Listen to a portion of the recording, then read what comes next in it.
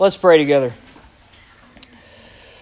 Father, we are glad and thankful for this time to worship you together. And I pray now that even our time in your word now would be an act of worship. That as you show yourself to us through the words that are here, that we would respond with gratitude and with praise for who you are. And that you would change us and make us more into the image of Christ. And that you'll do that by the power of your Spirit. And we pray in Jesus' name. Amen. Please turn in your Bibles to Isaiah chapter 49. Isaiah 49, and if you're using a Bible from this room, Isaiah 49 begins on page 517. So that should help you to navigate it. If you have the Nathan Grieve version. Now, I'm not a historian by any stretch of the imagination, but I have always been very interested in reading about and learning about the first Thanksgiving. And maybe it's because Thanksgiving is my favorite holiday for a number of reasons. But I've done, of almost all non-biblical historical events, I've probably read more about the first Thanksgiving than anything else. And so last week I came across an article and was reading it, and I was fascinated because it pointed out something that I hadn't thought of before, and that was the relationship between the first Thanksgiving and the Reformation. All right, so think about this with me. It really is. Think about this with me. So we just last year, most of you know, celebrated the 500th anniversary of what most people recognize as the beginning of the Protestant Reformation. 1517 in Germany, Martin Luther gets the ball rolling, and the momentum continues to build in Germany, and it spreads from Germany, and then also, you know, in France and Switzerland through where Calvin lived and was influential, and it began to spread obviously throughout the rest of Europe, to the point that these churches, as churches are becoming more and more reformed in their beliefs and Protestant, meaning they're protesting against the Catholic Church, because the Catholic Church had been really like a state church, meaning it was just part of the law of most of these countries that you belong to a Catholic church, and the governments were Catholic, and they ran the church and so forth. So as some of these churches are reforming, and some of these leaders are becoming influential, there were some who sought to, in their own words, purify the church, especially in England. So as England caught wind of the Reformation, these people who sought to, in their own words again, purify the Church of England, hence they became known as the Puritans. Very good. They were obviously met with a lot of opposition. They found a lot of difficulty. And so some of them just sort of gave up and said, well, we need to go somewhere else where we can actually be influential. And so some of them looked at maybe moving to like the Netherlands, which was had some religious liberty, but it was also not really great morally. And so they thought, well, it's going to be hard to be pure there. And so that's how a lot of them decided, well, we'll go to this new world. We'll go to the Americas. And there we can begin to establish a community built on Reformed teachings, built on the things that the Reformers emphasized and taught, and just start a new life there. And so in 1620, many of these people who became known as pilgrims arrived, and most of them arrived not where they intended to land. They wanted to land, in the south, but they landed instead in what is now New England. And they weren't prepared for winter there, and so most of you know the history, that a lot of them became very sick and lost their lives, and they just experienced a lot of famine and sickness and so forth. Well, the rest of that year, once that first winter was gone, they learned how to do things like grow food for themselves, and hunt, and build shelters. And where did they learn most of those traits? From the Native Americans. That's exactly right. And so when it came time in late autumn of 1621, so now they had been there about a year, these European immigrants, wanted to hold a feast. And so they invited the Native Americans to come and to celebrate the bountiful harvest that they had.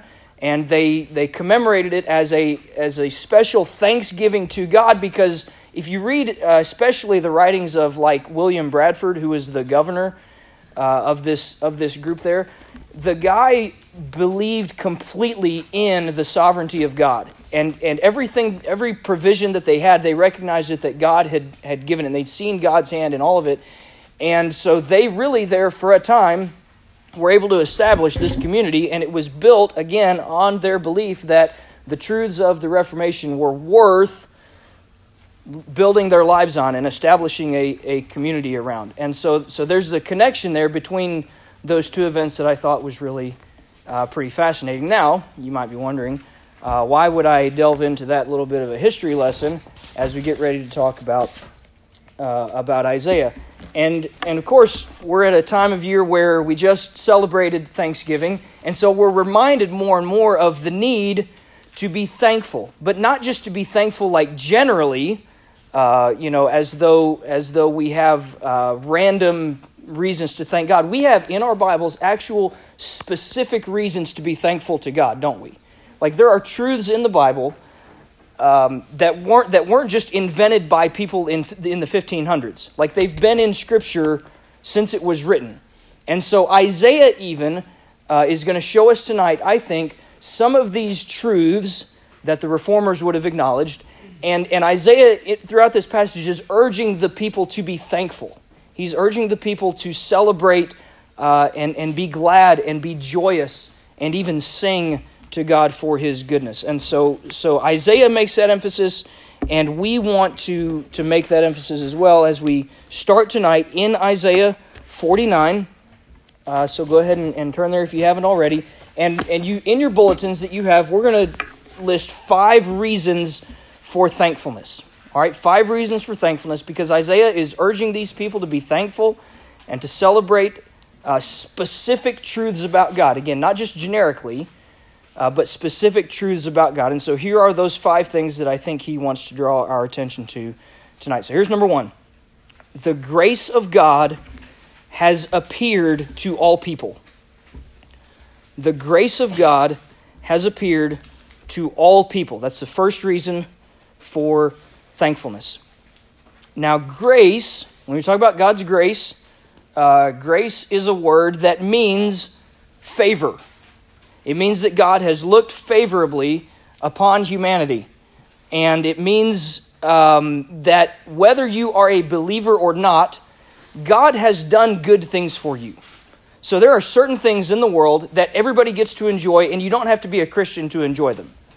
So do you have to be a follower of Jesus to enjoy like nice weather or good health or great food? No, that's just a good gift that God gives to all people on the earth, right? So God's grace is evident even in just a lot of the common pleasant things that we get to enjoy most of the time. And yet, there are also specific ways that God is especially gracious to His people. So let's look at some of those, and let's list those in the notes. So the subpoint there in your notes, the first one to write down is that He, God, has shown favor in the covenant of salvation. He has shown favor in the covenant of salvation. And that's another way to word that is that God is gracious to promise to save us. All right, so look at verse 8. We'll start there. Isaiah 49 and verse 8. Isaiah writes, "Thus says the Lord, in a time of," what's the word? Favor, "I have answered you, and in a day of salvation, I have helped you." So he is equating here favor with salvation. In this time of favor, in this time of grace, I have answered you, and it has been in a day of salvation. And so the primary way that Isaiah says God has been favorable to us is by saving us. And if you continue to read that paragraph, Isaiah explains it. He kind of gives the picture of a prisoner, somebody who's been set free.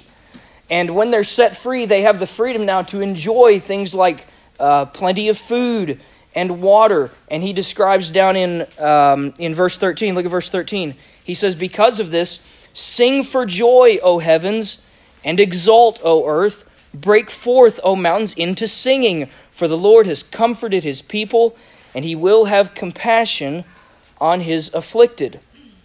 And so Isaiah says, essentially, give thanks. Sing because of this. Just like we have sung joyously already tonight as an expression of our thankfulness to God. So that's one aspect of his grace. Another aspect, and you could write this in as well, is that he has not forgotten his children. God has not forgotten his children. So, let's pick it up in verse 14. Zion said, the Lord has forsaken me. The Lord has forgotten me. But verse 15, the response is, can a woman forget her nursing child, that she should have no compassion on the son of her womb? Even these may forget, yet I will not forget you. Behold, I have engraved you on the palms of my hands, and your walls are continually before me. So, God's people, the city of Jerusalem, described here as Zion, they felt like God had forgotten them. Okay, do you sometimes feel like God has forgotten you and just sort of left you on your own? I think we all feel that way sometimes. And this God had previously made a covenant with them. He'd had a relationship with them. And so again, you might feel like, well, I have a relationship with God. Why does it feel like he's forgotten me? Well, in reality, just as we've read through Isaiah, we've noticed that for a time, God had kind of given them over to their enemies, hadn't he? Specifically to Assyria, to the nation of Assyria. But he did it because of their rebellion, right? It wasn't like God just got tired of his people. They had been rebellious against him, and so he had turned them over to their enemies. But had he forgotten them? No, he hadn't. In fact, he goes so far as to say that you are engraved on the palms of my hands. So he hadn't forgotten them. In fact, it was through them that the next evidence is seen, so write this down, that he has promised to make himself known. He had promised to reveal himself. And again, that's evidence of God's grace, that he would reveal himself to people. So look at verse 22. Thus says the Lord God, behold, I will lift up my hand to the nations and raise my signal to the peoples, and they shall bring your sons in their arms, and your daughters shall be carried on their shoulders. Okay, so the picture is that God is calling to those nations where Israel had been scattered, and he's telling those nations, bring my people back. Like carry them in your arms and on your shoulders and bring them back to me. In verse 23, kings shall be your foster fathers, and their queens your nursing mothers, and with their faces to the ground they shall bow down to you and lick the dust of your feet. And then you will know that I am the Lord. Those who wait on me shall not be put to shame. So this is like what Aaron read when he read Micah 7. He read that phrase where the enemies of God will lick the dust like a serpent. Because even back in Genesis 3, remember one of the punishments on the serpent there, on Satan, was that you'll crawl on your belly and lick dust.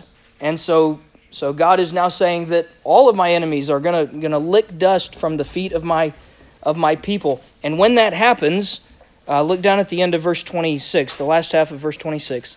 Then all flesh shall know that I am the Lord your Savior and your Redeemer, the mighty one of Jacob. So as God was victorious over their enemies, they would know that he really is God. And then the last evidence that's given here of God's grace is that he has given an obedient servant. He has given an obedient servant. Now, so far in Isaiah, we've seen that Isaiah himself has been called a servant. We've seen that the nation of Israel as a whole has been called God's servant. Look at what God says to that nation. Look at chapter 50 and verse 1. Thus says the Lord, where is your mother's, this is God talking to Isaiah about Israel, where is your mother's certificate of divorce with which I sent her away? Or which of my creditors is it to whom I've sold you? Behold, for your iniquities you were sold, and for your transgressions your mother was sent away. So God's talking about Israel here as though they were an unfaithful wife. So God had established his covenant with them, with her, had this relationship with her, but she had been sent away. Why? Because of her sin. Yeah, because of her iniquities and transgressions, it says here. But down in verse 5, Isaiah begins to speak about another servant. So look at verse 5. The Lord God has opened my ear, and I was not rebellious, and I turned not backward. I gave my back to those who strike, and my cheeks to those who pull out the beard. I hid not my face from disgrace and spitting. And then look down at verse 10. Who among you fears the Lord and obeys the voice of his servant? Now, what kind of servant would be worthy of being obeyed? Well, one who he himself had been obedient, right? You would only obey an obedient servant. Well, Israel hadn't been obedient, had they? And really neither had Isaiah himself been completely obedient. So who is this servant? And we'll get a clearer picture here in just a couple of chapters. And so Isaiah is trying to get the readers here to recognize all of these evidences of God's grace in their lives. And then secondly, second main point here, Isaiah wants them to be thankful because the faithfulness of God, this is number 2, the faithfulness of God motivates the faith of his people. All right, the faithfulness of God motivates the faith of his people. We want to have faith in God. We trust God that he'll give us faith. And our faith, most often, our faith increases when we see that God himself has been faithful. All right, so when we look at God's actions and we see that he's been faithful in the past, and so we can trust him to be faithful in the future. And so Isaiah continually points people to the past. So here's what he tells them to do. First of all, he tells them, look to the calling of Abraham. Look to the calling of Abraham. We'll try to go through these quickly. Look at verse 2. So this is chapter 51 and verse 2. He tells them, look to Abraham your father and to Sarah who bore you. For he was but one when I called him, that I might bless him and multiply him. Okay, so Abraham started as one man, but then from him came a great nation, right? And even in his lifetime, Abraham questioned how all this could be. You know, how can I have a son in my old age? Well, then God provided one for him, right? And then God even had said, go to this mountain and sacrifice this son. And Abraham, even in his obedience, had to wonder, all right, Lord, how are you going to fulfill your promise in all this? And then God provided a substitute. And so Isaiah here is pointing out, look, God was faithful to Abraham, and so he'll also be faithful to you. He also tells them, this is the second subpoint there, pay attention to the coming of a new Eden. All right, pay attention to the coming of a new Eden. Look at verse 3. For the Lord comforts Zion. He comforts all her waste places and makes her wilderness like Eden and her desert like the garden of the Lord. So joy and gladness will be found in her, thanksgiving and the voice of song. God had made a paradise once before, hadn't he? In Eden. And he put the man and the woman there. And the reason that they had to give that up was, again, because of their own rebellion, right? But God here is saying that he will create paradise again. He'll make a new Eden. A guy I met at seminary who subbed in some of our classes, he said only God could write a story in which the beginning is perfect and the end is better. Because God has already created paradise once, but when he does it again in the future, in a marvelous way, it's going to be even better than it was the first time. And so God is promising the wilderness will be made like Eden, and then thanksgiving will be in that place. The third piece of advice he gives here is to listen to God's instruction. Listen to God's instruction. Look at verse 7. He says, "Listen to me, you who know righteousness, the people in whose heart is my law. Fear not the reproach of man, nor be dismayed at their revelings." So how would people know righteousness? How would they know not to fear man? How would they know not to be dismayed? Well, the answer is they would have God's law in their hearts. They would know his teachings. So that means they would have to read it. They would have to know it. They'd have to think about it and meditate on it and live by it. And so it's worth us asking ourselves, how are we doing with that? If God has revealed himself in a book, how well are we paying attention to it? Because when we look at the book, we see God's faithfulness. He also tells them, next thing, to remember his victory over Egypt. To remember his victory over Egypt. Look at verse 10, how this is described. Isaiah 51:10. Isaiah asks, "Was it not you who dried up the sea, the waters of the great deep, who made the depths of the sea a way for the redeemed to pass over?" And so for the next several paragraphs, he just is praising the Lord that he had even delivered Israel from Egypt, because that was the primary way in the Old Testament that God had displayed his salvation for his people. And so for Isaiah's day, Isaiah's basically telling them, look, just like God rescued you guys from Egypt in the past, he'll also rescue you from Assyria in your day. And so the last thing there that Isaiah says is that they should be free from the bonds of Assyria. Be free from the bonds of Assyria. The same guy from seminary, he had another saying. He would say that over and over again in the Bible, you see God stacking the odds against himself just to show off. And so that's what God did really in Egypt, and it's what he does again with Assyria. Making Assyria as powerful as they were so that God could overthrow them and show his power. And again, all throughout Isaiah, we've seen Assyria threatening God's people over and over again. And yet, if you look down at go all the way to chapter 52 and verse 11. Chapter 52 and verse 11. He tells his people, Isaiah tells the people regarding Assyria, he says, "Depart, depart, go out from there, touch no unclean thing, go out from the midst of her, purify yourselves, you who bear the vessels of the Lord, for you shall not go out in haste, you shall not go in flight, the Lord will go before you, and the God of Israel will be your rear guard." And that's almost exactly the same thing that God said to Israel when they were leaving Exodus. The Lord will go before you, and he'll come behind you, and he will deliver you from your enemies. And so just like Israel, we have to be aware of how God has been faithful to us. And the greatest way that God has been faithful, the greatest evidence of his faithfulness, is through his servant.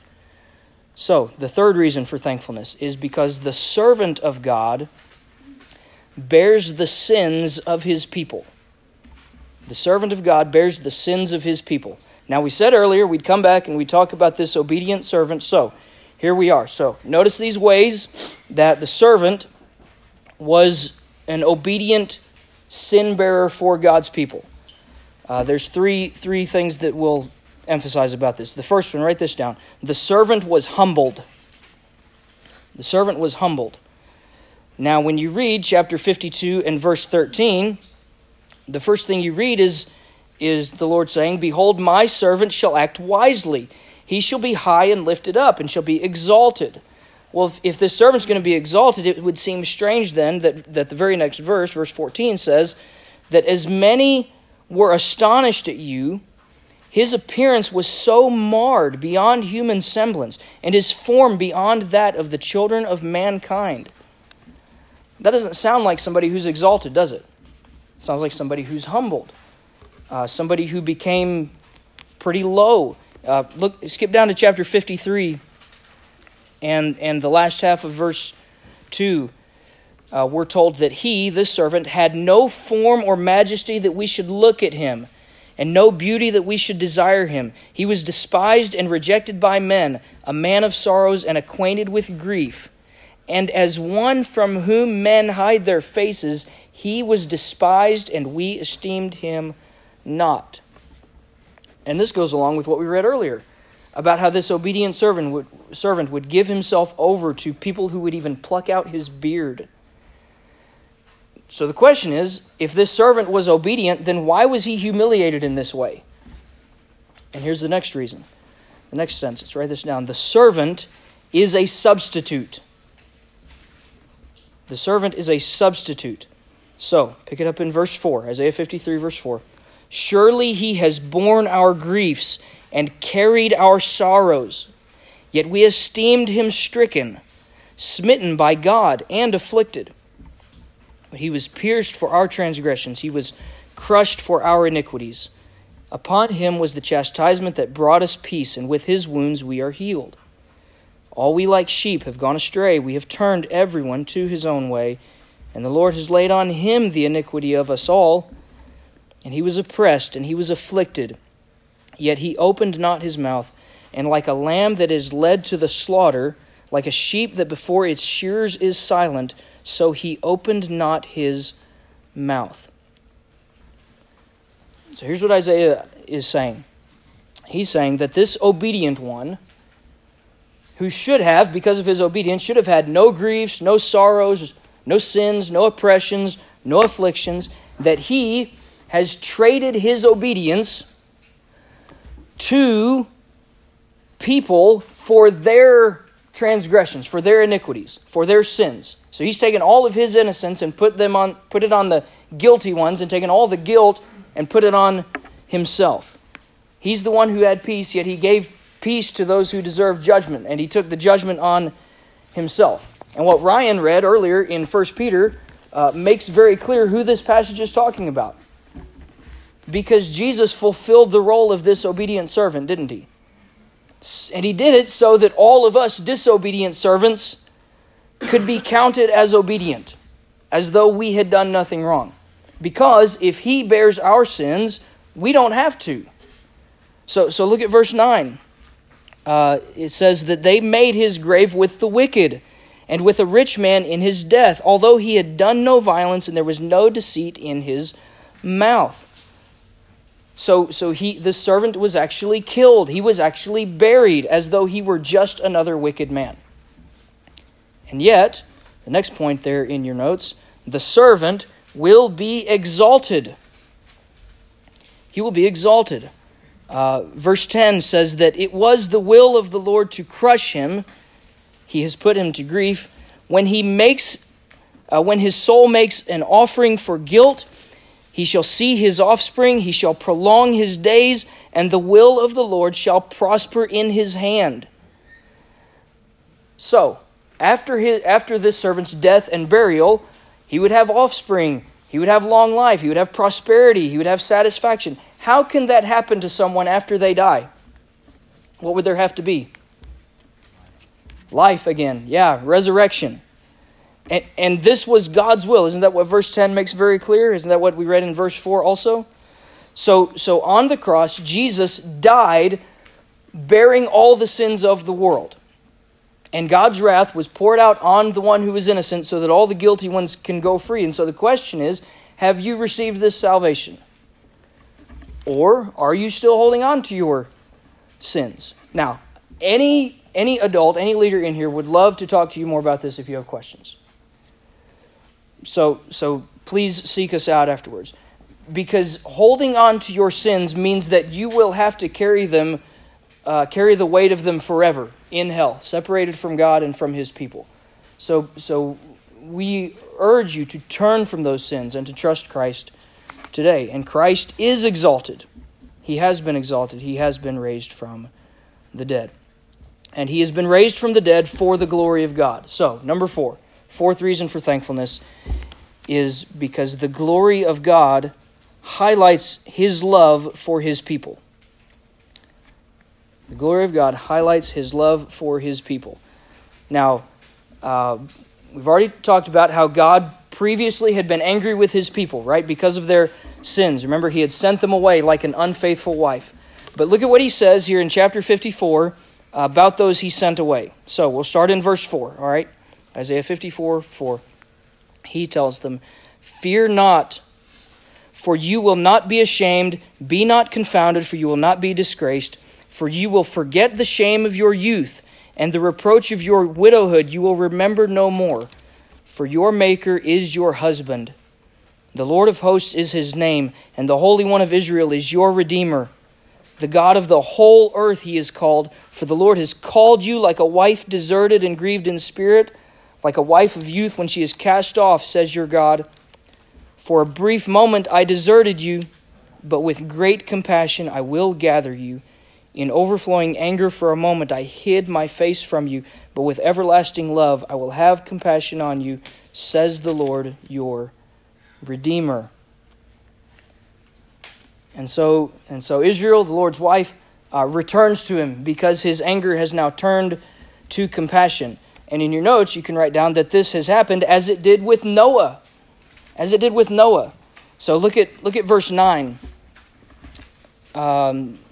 He says, "This is like the days of Noah to me, as I swore that the waters of Noah should no more go over the earth, so I have sworn that I will not be angry with you and will not rebuke you."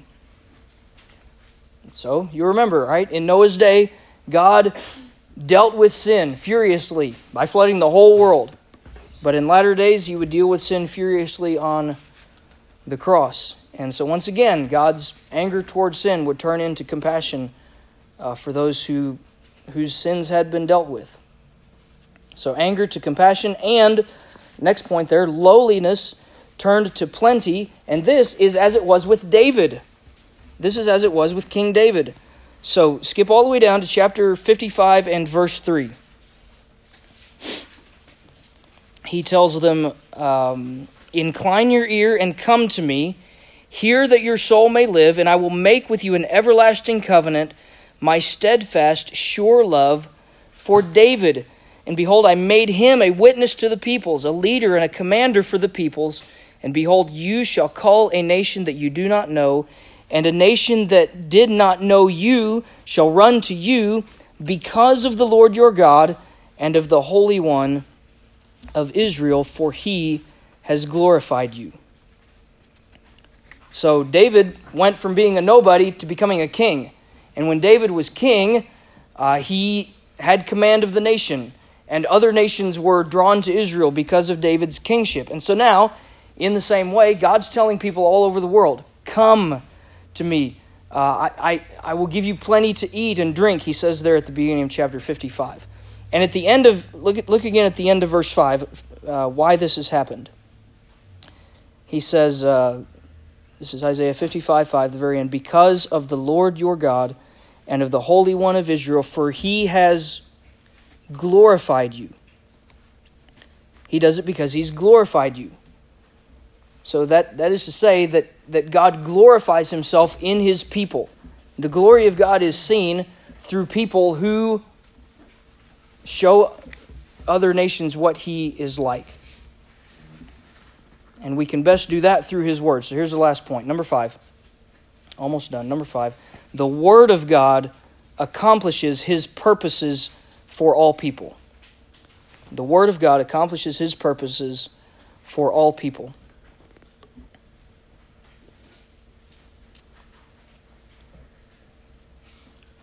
Look at skip down to verse 8. The Lord says, "My thoughts are not your thoughts, neither are your ways my ways, declares the Lord. For as the heavens are higher than the earth, so are my ways higher than your ways, and my thoughts than your thoughts." So very clearly here, Isaiah is saying that God's thoughts are great. Right? God's thoughts are great. They are higher and greater than ours. You and I don't normally think very high thoughts. We think about pretty lowly things.